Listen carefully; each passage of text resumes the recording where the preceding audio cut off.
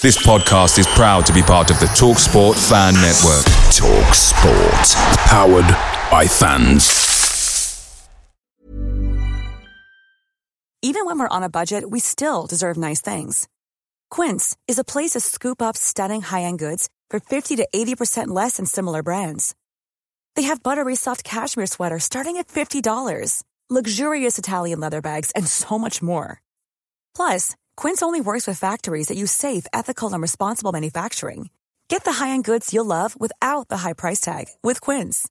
Go to quince.com/style for free shipping and 365-day returns.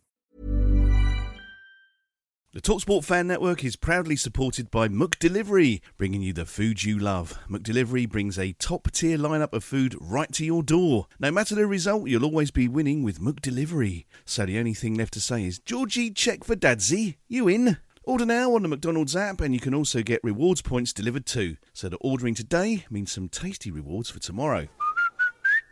Only via app at participating restaurants. 18 plus. Rewards registration required. Points only on menu items. Delivery free and terms apply. See mcdonalds.com. Leicester City have a penalty kick in the 6th minute of injury time. Knockout takes, Almunia saves, knockout follows in, Almunia saves again. And now Watford are on the counter-attack. Forestieri. Oh, I don't believe this. Here's Hawk. Deeney. I do not believe what I've just seen. Troy Deeney has scored from a Leicester penalty that was saved by Almunia. Do not scratch your eyes. Do not scratch your eyes. Do not scratch your eyes. You're listening to the Do Not Scratch Your Eyes podcast. Joining us this time round is Tom and Neil from Watford Gold. Good evening, how are you? Good evening, yes. Good evening. Anyway, gents, lovely to have you here.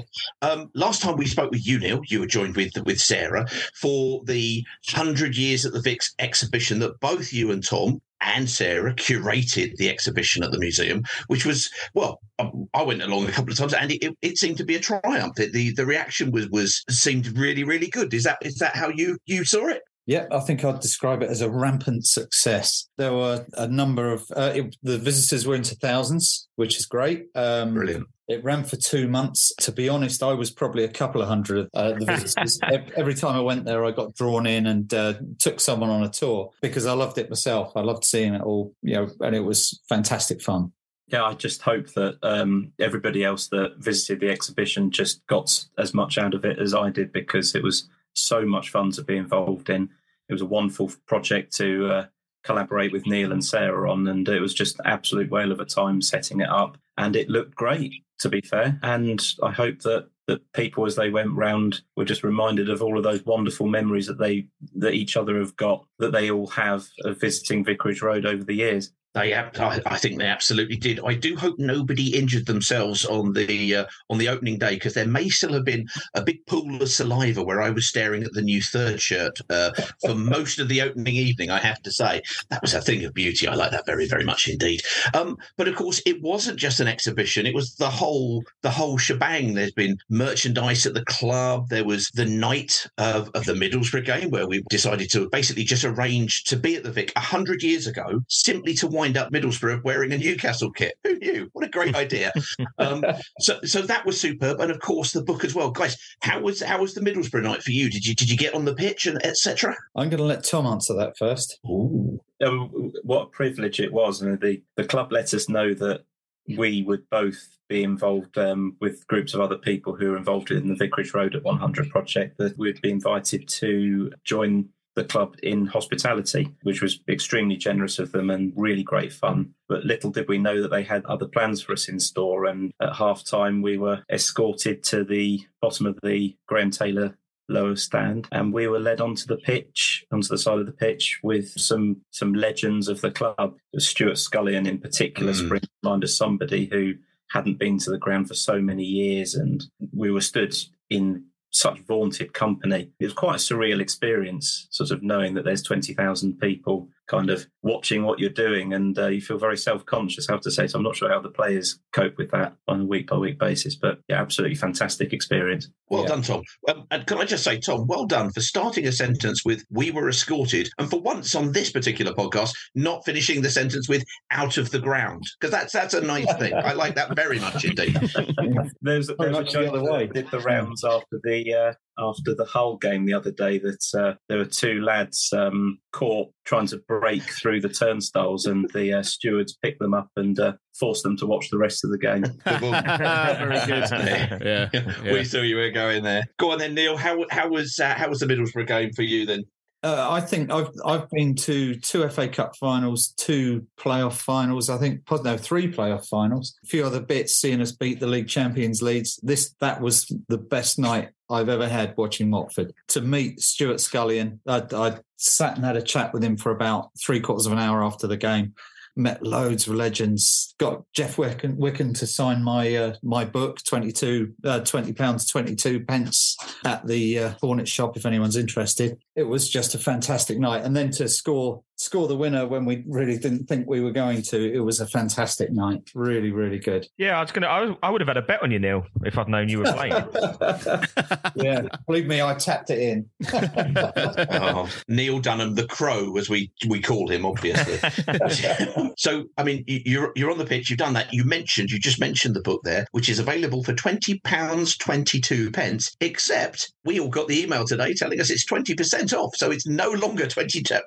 Oh, wow. 22. If you've got any last idea of Christmas presents to get, just saying, Mrs. Dunham, if you haven't wrapped it up already, you can get it for 20% off. There you go. Yeah, the sad thing is I've got 2 copies already. both signed by quite a few players. Yeah. I thought you were going to say both signed by Jeff Wickham. The second one, I didn't even ask him to. He just did it. Yeah, never mind. Anyway, gents, we came along. We saw the exhibition, the 100 years of the Vic, the third shirt being used, the 100 years at the Vic being mentioned on all of the kits this season as well. It's been done really, really well. Obviously, we are, kind of online, and we have people ringing into spaces from Mexico and Dubai and America and Australia and all sorts of places around the world. And one of the things I thought when I was there was, I wonder what would be, wouldn't it be great if some of this fantastic stuff might be available remotely and kind of online for people? And of course, lo and behold, I'm an idiot. Yes. There is such an archive available. Yes, I know I'm an idiot, Carl. I'm sorry. Thanks for once again puncturing my moment of tension and build up like a yes, Remnant, you're a knob. We know that. Get on with it. But Watford Gold is that and more. Gents, you guys are involved in having put all of this together. Tell us briefly, what is Watford Gold for the people listening? Okay, so Watford Gold is an archive of Watford FC memorabilia going all the way back to the 1890s, covering everything that you could possibly think of. So we've got all of the items from the museum exhibition, from the 1890s turnstile, all the way through to the latest Poppy shirts that were used last month. It's a huge archive. We've got about 800 items on there at the moment, adding more all of the time. We've also got a history section on there, which is a lot of fun. It's a good read. We think it's a good read anyway, so it's kind of fairly lightweight but heavyweight at the same time, if you can work that one out yourself. So that covers football in Watford from the early 1800s, from Aldenham School, through the very little-known Hearts Rangers. There's a photo of Hearts Rangers on there that was previously undiscovered before we started the website. Then going through the early history of Watford with documentary evidence to prove that Watford were formed in 1881, because there are people from certain other clubs that are trying to say that Watford were formed in 1898. But we've got the proof. It's on the website. We'll probably put some proof of the fact that the Watford players were stoned by Luton supporters on their first ever meeting, which has been denied previously, but we've got first-hand evidence, and it'll be going on the website. Excellent. So there's 2 sections to the website. One is history, and it is a good read. It's well worth looking at. And then the other section is memorabilia, which is everything that you can think of, apart from the underpants. We haven't got a pair of those yet. So if anyone's got a pair of Watford... I can lend you mine. No. What sort of condition are they in before you... Are they Watford branded pants, or are they just your normal pants? Oh, okay. Sorry, I didn't understand. Okay, no problem. Yeah. Any pants that are post Carl are not defined as normal. I have still got the pants that I wore when I left the ground when we won 3-0. Which match was this? When we beat Liverpool 3-0. And I was wearing just my undercrackers. Oh, those pants. Yeah, we've all seen them. Yeah, I wouldn't take those if I were you chaps. Just say no. Just say no. We're considering it. To be fair, most of the items on there are slightly better quality than that and more Watford related. They're definitely better quality, I'll give you that. But we've got items from all sorts of places. So there's things from the lots from the museum. Sarah at the museum has been an absolute star, as she always is. And we've delved deep into the archives in the museum. So things that you wouldn't normally see because, they wouldn't necessarily be the first things that go onto an exhibition for the football club. They're all on there as well. Sarah's been an absolute gem. We've got things from the National Football Museum that relate to Watford, mostly paintings and things. And then, of course, all the stuff that was in the exhibition. So floodlights and turnstiles and all sorts of things. And match-worn shirts, of course, hundreds of them. Neil's been unduly modest, I have to say, because he's included on the website his pretty well unrivaled collection of match-worn shirts. And I, in a tit-for-tat move, have put my collection of small enamel badges, totalling a sort of 300 or 400 in number of Watford FC on there as well, on top of which in uncountable numbers of pennants, scarves, flat caps, Christmas cards sent out by the club with generic pictures of candles. It's a fantastic resource, and Neil's worked so hard on it, and I've been very privileged to be involved in it as well. What the guys have listed there is literally just some of this, and it's a great site to just go and surf and kind of wheedle about and go, oh, I didn't know that. And but one of the things that came up, which I thought was astonishing, if you go into it and you find there's a kind of the latest updates, because there's so much stuff on it, but you kind of, when you add new stuff on it, you go to a kind of a latest update, so that if somebody goes in and spends all day looking at it, they're not necessarily going to trawl through it all again, but they could come back regularly and see what's been updated recently, can't they? Which I think is a great idea on there. So you can go in there, but there's a whole list of things that are on there. And the thing that caught my eye, and it could have been any number of things, was handbook, because you talk about things that are like, kind of, there's some Christmas cards that some of them are mundane and some of them are amazing. But the handbooks are as well, from like the 50s, where it's all kind of just written out, to the ones that I remember, which were back in the 80s, and probably another innovation under Graham Taylor, or the late 70s and early 80s, which suddenly these handbooks started coming out at the start of every season. The artwork is fabulous. The pen notes are hysterical in some cases, but really insightful. So the question is, what kind of thing did you see that you went, ooh, like I did in a stupid way, that when you were collecting this? But secondly, where did you get all of this stuff from? Yeah, well, it's a good question. I mean, going to the handbooks, a large number of the handbooks on the site belong to Trevor Jones, who was, frankly, an excellent historian. Although he's been knocked by a couple of people from other clubs, he was fantastic, and a lot of the stuff has come from him. So the handbooks themselves, the earliest one is from 1899, and they're worth having a look at, some of them, because they were a little bit less, shall we say, club correct. Let's say club correct, and so handbooks sometimes actually say that someone's absolutely rubbish and they can't believe they're at the club. We need to bring these back. For that. We need to bring these back.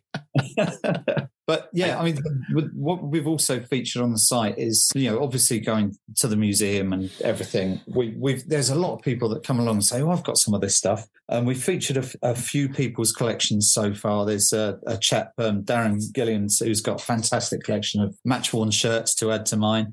We've got some of Nigel Gibbs's collection on there and things like that. So anyone that has a collection of old Watford memorabilia, have a look on the website, watfordgold.org.uk. Click on the contribute button and we'll come around and take some photos of your collection. People come along, there's the Giles and Gavin, who had Sailor's Flag that you'll remember in the exhibition. Yes. Yeah. Gavin's house is absolutely rammed with Watford stuff, and it's absolutely brilliant. His mum and dad were huge Watford supporters. They've got a photo of their granddad building the terraces in, the 1930s or 1940s. I can't remember when. And, this stuff comes out of the woodwork, and it's absolutely superb. The latest thing that's not quite on the website at the moment is I've just picked up a 1922 turnstile.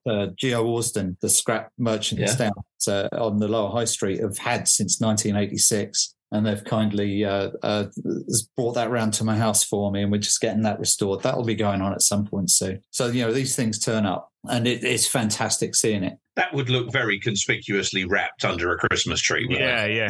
You might be able to spot that one, wouldn't you? I don't know. Yeah. If you'd seen how the wonderful Mrs. Dunham helped me take it through the side gate of the house, where we had to actually turn the turnstile to get it in.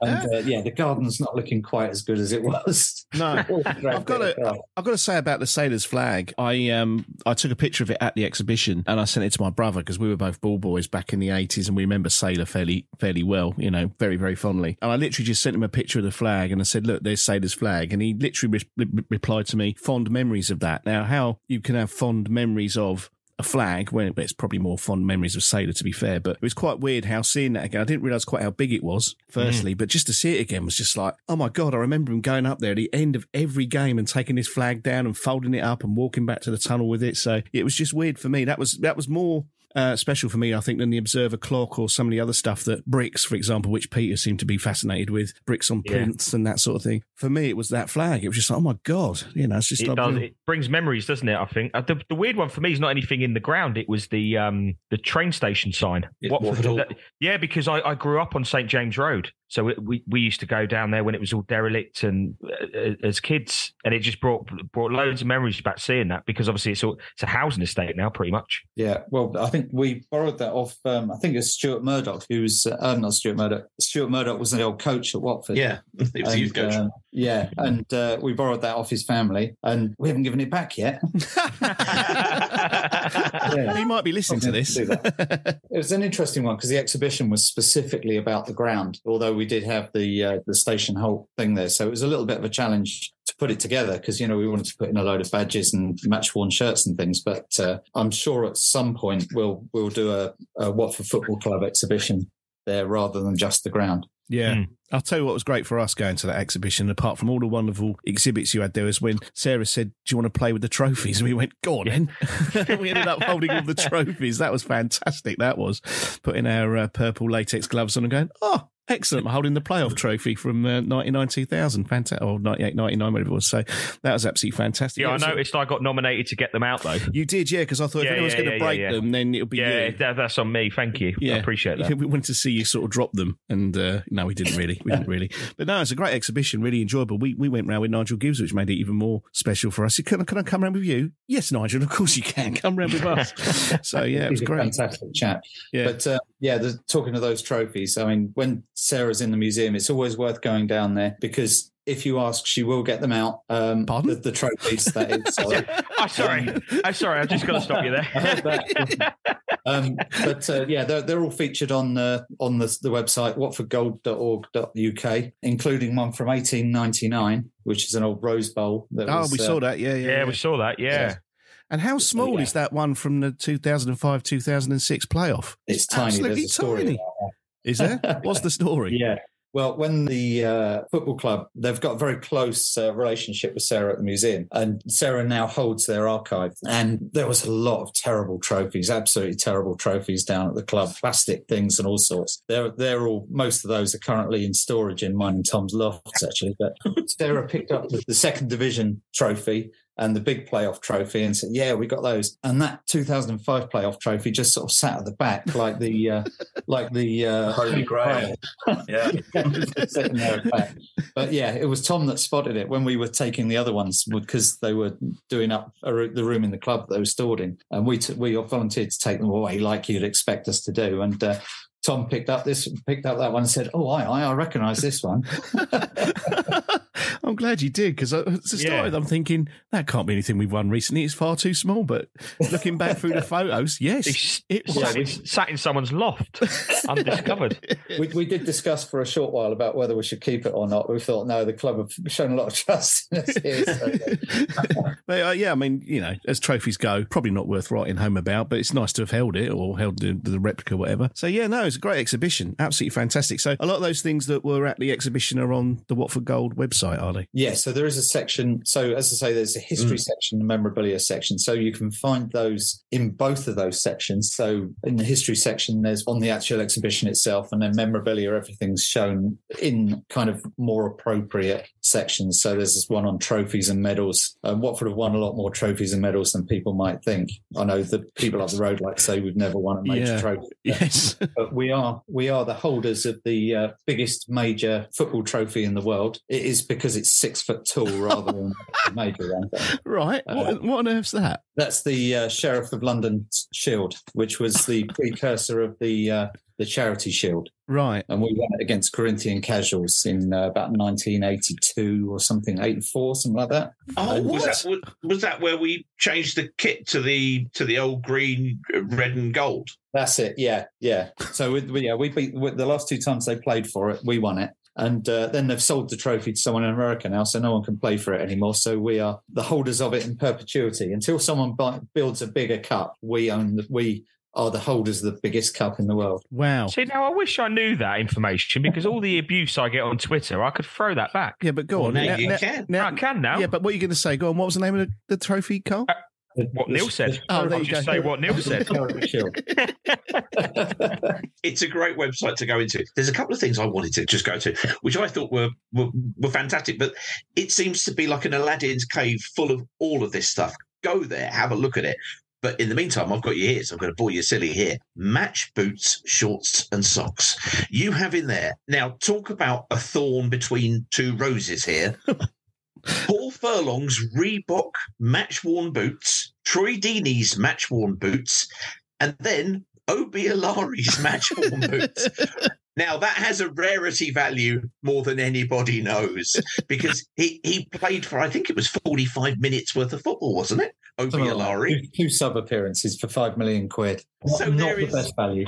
Definitely not. I worked it out. It was £82,000 per minute he cost us in transfer fees alone. And that's net, because we got some back from him. Never mind. That another day. We're talking about this, but to see those boots on there are great. Hi, this is Nigel Gibbs, and you're listening to the Do Not Scratch Your Eyes podcast. You mentioned, obviously, you'll go around and take the photographs of it, but what about people if they're abroad and they've got stuff? Are they okay to kind of click on there and just talk to you about what they might have? Yeah, absolutely. Yeah. In the history section, there's a section for fans' memories. So we've only got 3 entries in there at the moment. One of them is from my dad, who sadly passed away this year, but managed to prize some stories out of him before he passed away. And it's nice to have a little tribute to him. We've got a tribute to a chap called Reg Tilbury, who was a massive supporter for years and years. And anyone that wants to contribute, if you just want to contribute stories of your time supporting Watford, or if you want to contribute pictures, if you're abroad, if you want to pay for us to come over, then we'll do it.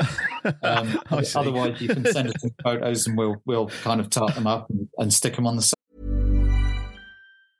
A lot can happen in the next 3 years. Like a chatbot may be your new best friend. But what won't change? Needing health insurance. United Healthcare Tri-Term Medical Plans are available for these changing times. Underwritten by Golden Rule Insurance Company, they offer budget-friendly, flexible coverage for people who are in between jobs or missed open enrollment. The plans last nearly 3 years in some states, with access to a nationwide network of doctors and hospitals. So for whatever tomorrow brings, United Healthcare Tri-Term Medical Plans may be for you. Learn more at uh1.com.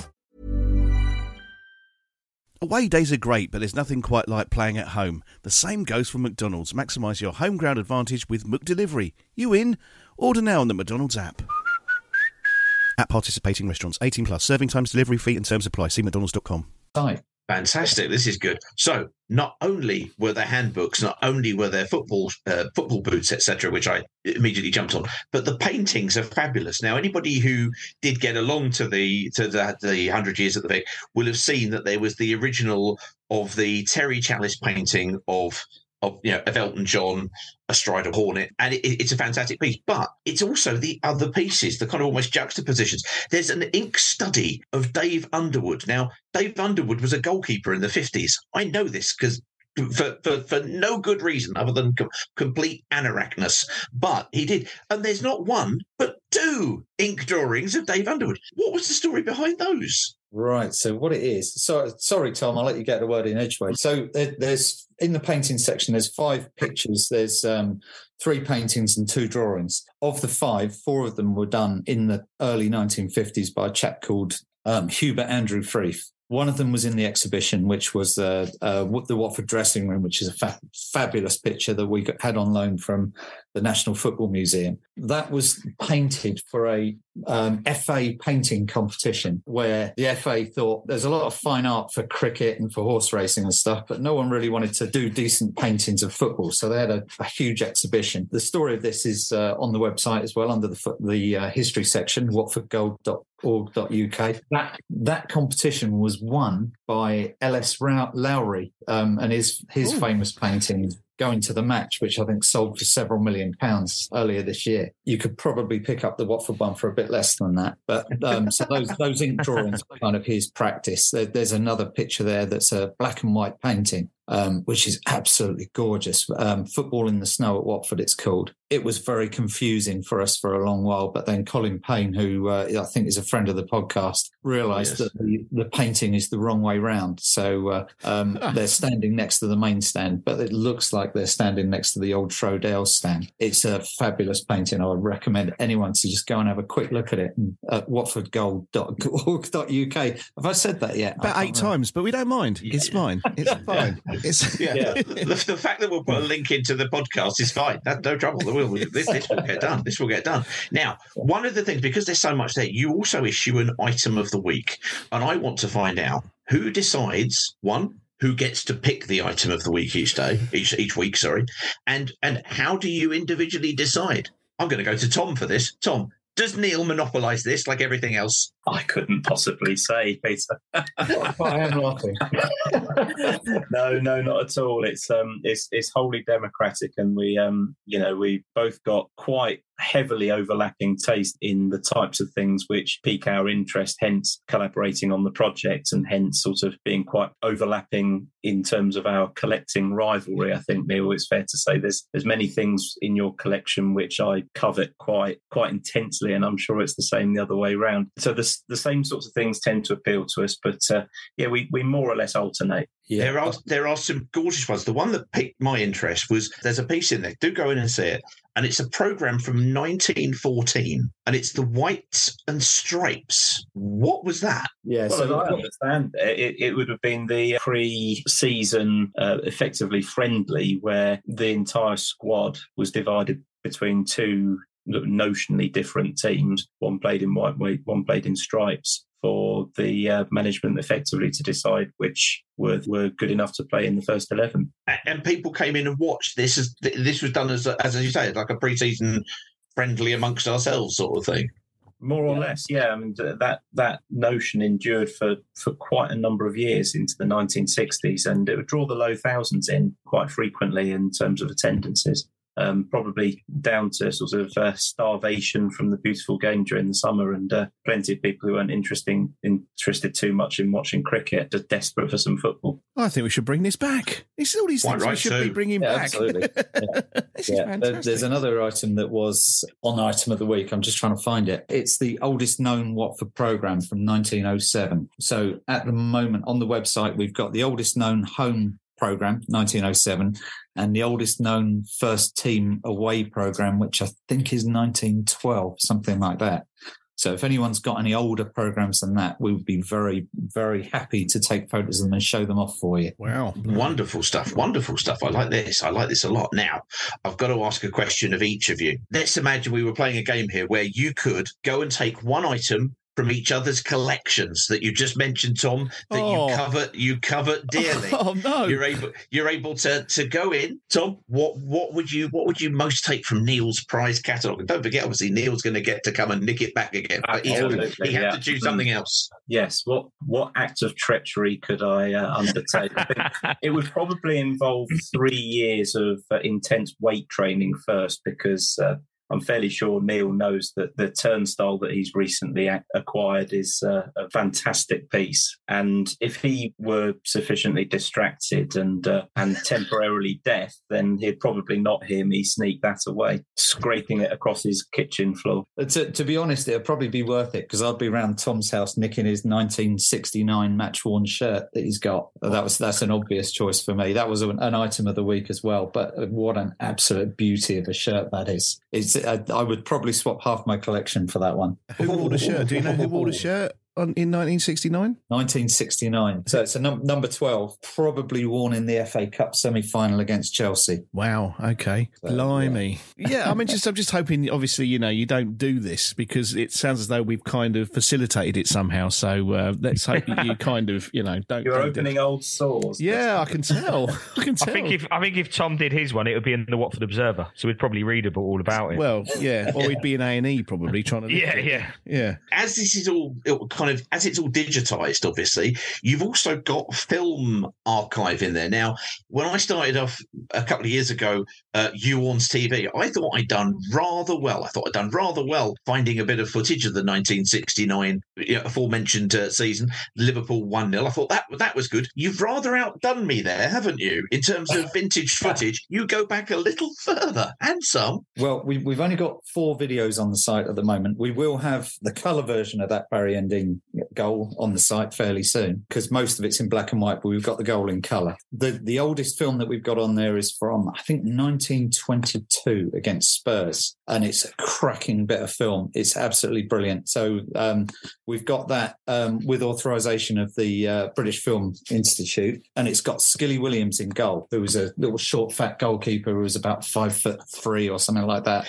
He was an absolute legend. He was brilliant in goal, and you can see him. It's an absolute crazy bit of film. Oh wow! Well, he was the grandfather of Danny Greaves. That's it. Yeah. So as well as Darren Greaves. I was with Aylesbury United with both of them. I saw Darren the other day because his son is now playing in the under-21s as well. I mean, there's a real heritage from Skilly Williams comes down there. That's amazing. I think there's 4 generations of the Williams/Greaves family played in Watford teams, so they've really been involved. But there's a couple of videos also from the 1930s, and there's a 1960s game against Peterborough where Pat Jennings is in goal for Watford, and you can see he was going to be a world-class goalkeeper in that game because we were absolutely terrible. And Bobby Bell, who I met a few times, scores an own goal for Watford in that one. There's only 4 videos on that. That's something that we're going to be working on.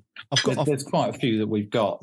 Stuff going back to the early mid-70s as well. There's also, we've been not promised, but we've been told about videos of the Bailey's nights that they used to hold. Oh, right. But we're not sure we'll be able to follow those because they're not entirely politically correct, a lot of them. No. It's interesting you mentioned Bobby Bell, because years and years ago when I started work back in the early 90s, I was working in a local venue, and this guy was sort of working with me, and a Scottish guy, and he said, do you like football? I said, I support Watford, because I used to play for him, and I did not believe him. I said, no, you didn't. You've not played for Watford. He said, yes, I did. So what we did in the end was we went down to W.H. Smith, and he got that centenary book out, and he opened the page and goes, there you go, that's me. And I was like, oh my God. So I worked with Bobby Bell for quite a while. He's a lovely guy. He was a lovely guy. Did he go and work for Rolls-Royce after he was at Watford? I think he did. I think so, yeah. He lived in Abbots Langley when I met him. Yeah. That sounds right.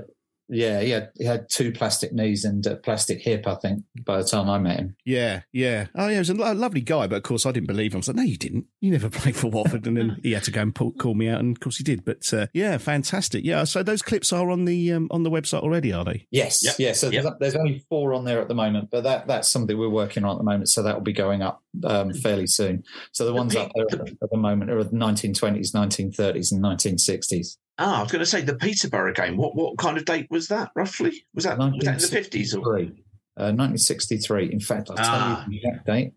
The first FA Cup first round, 16th of November, 1963. Good Lord. Was that the one that was on? Was it on like Match of the Day or Grandstand, or it was TV coverage of that, wasn't there? Yes. So it's from the TV broadcast.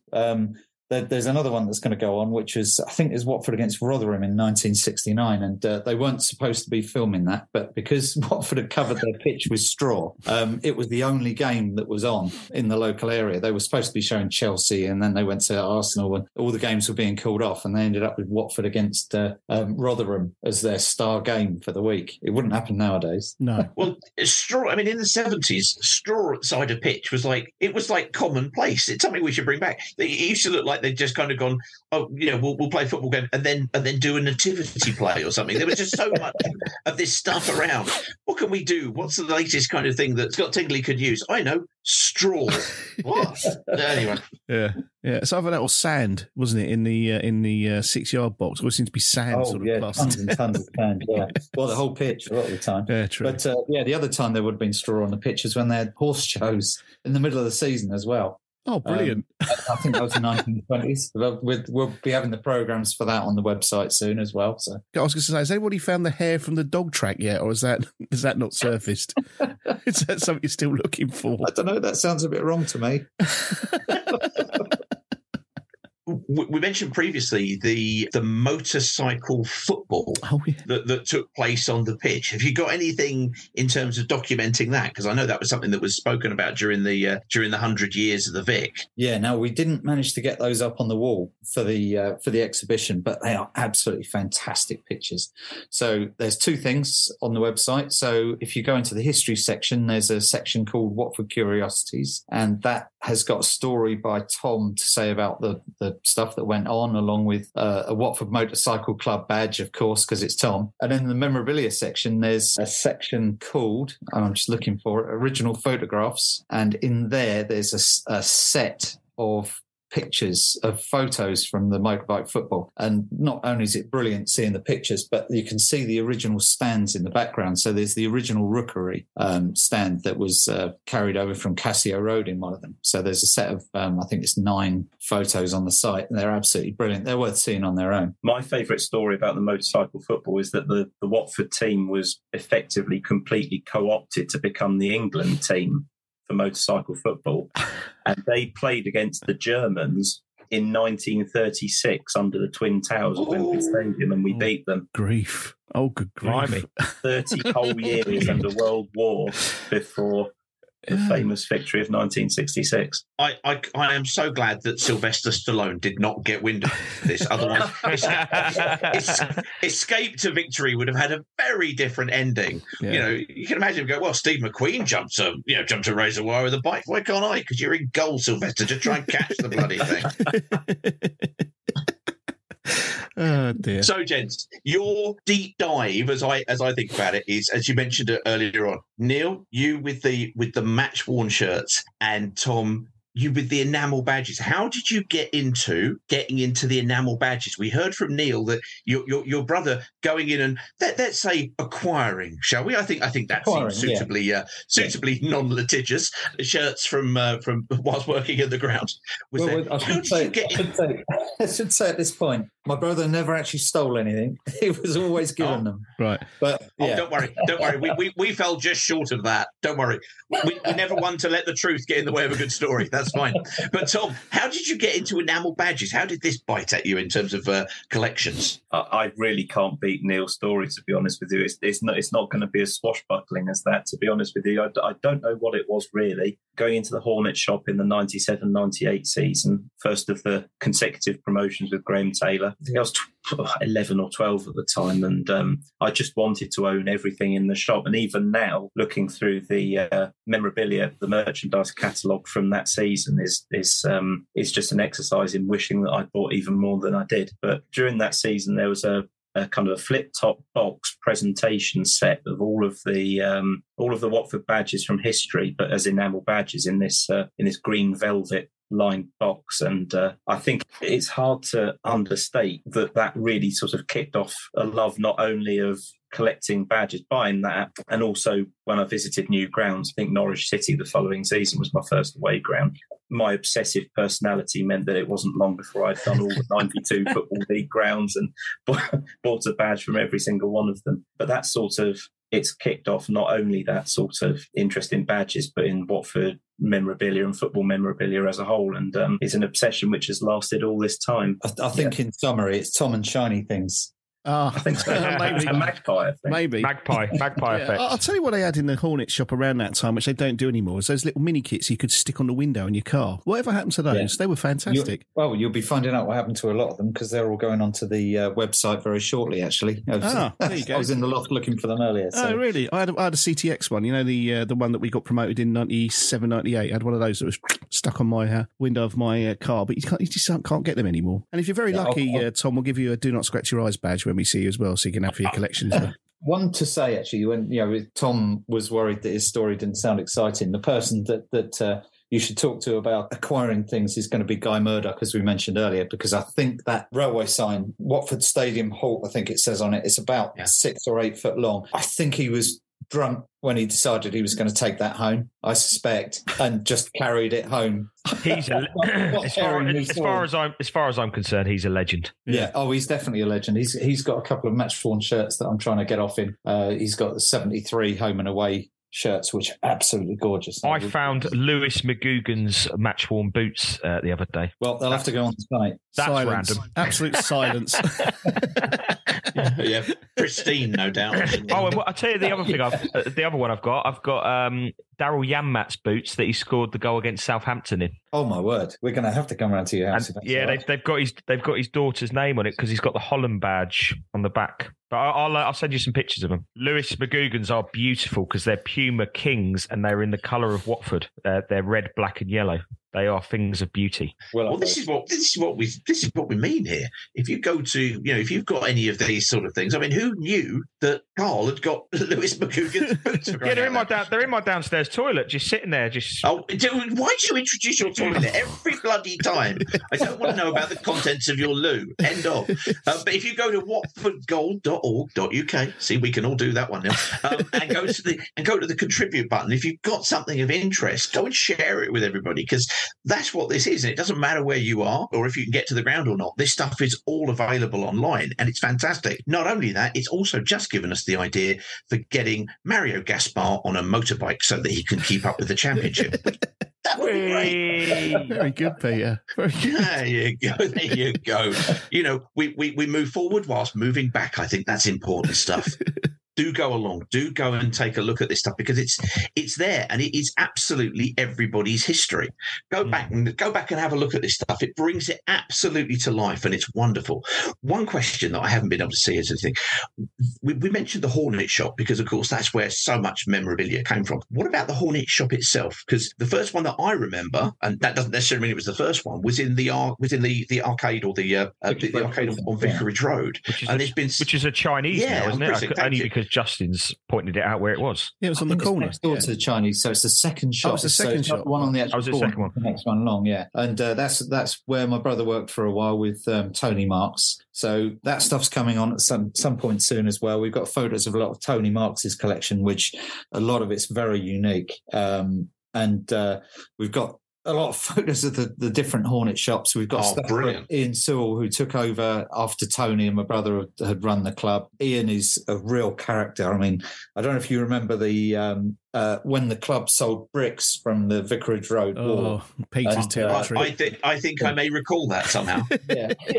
Well, it was Ian that used to hang around on match days when Watford were playing away. He used to hang around the ground. And when they were knocking it down, he thought, I know, I could sell these. So he literally went and climbed over the rubble himself, got bits of floodlights, bits of terrace, little bits of that, and then got a company to make them into memorabilia. And he's a cracking bloke. He's got some great stories as well. Yeah, with all that will be coming on the website. So what you'll see is on the website is there's a lot of things that, where you've got club documents where there's currently only 7 things on there, but we're kind of holding things back so that we can have items of the week and we can add things all the time just to keep some interest. So if anyone wants to kind of revisit the website, then you'll see that there's more being added all the time. It is it's a treasure trove. It is Watford Gold.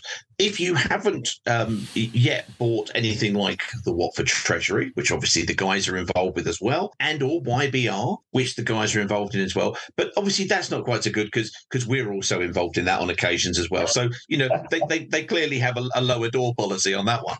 But there was in the latest edition, there is one where Colin speaks to you about it, and there's another load of kind of pictures about it, so you can see everything that's there. There's so much rich history and stuff in the Watford Treasury, and I think the latest one's about to come out as well, isn't it? It was on sale at the last game, so if anyone wants to buy the latest copy of the Treasury, it's another good one. And I'm trying to remember the URL. I think it's watfordtreasury.co.uk. There you go. It's all good. I'll be getting that whilst I also get 20% off of 100 Years of the Vic book, which I'll open up and go, bloody hell, he signed this one as well. Never mind. Thank you very much indeed, Neil and Tom, for joining us this evening and for sharing some of the stories behind Watford Gold. I hope everybody will now go out and have a look at the website, contribute, and all the rest of it. Good luck with that, guys. Thank you very much for joining us. Thank you. It's been an absolute pleasure. Cheers, guys.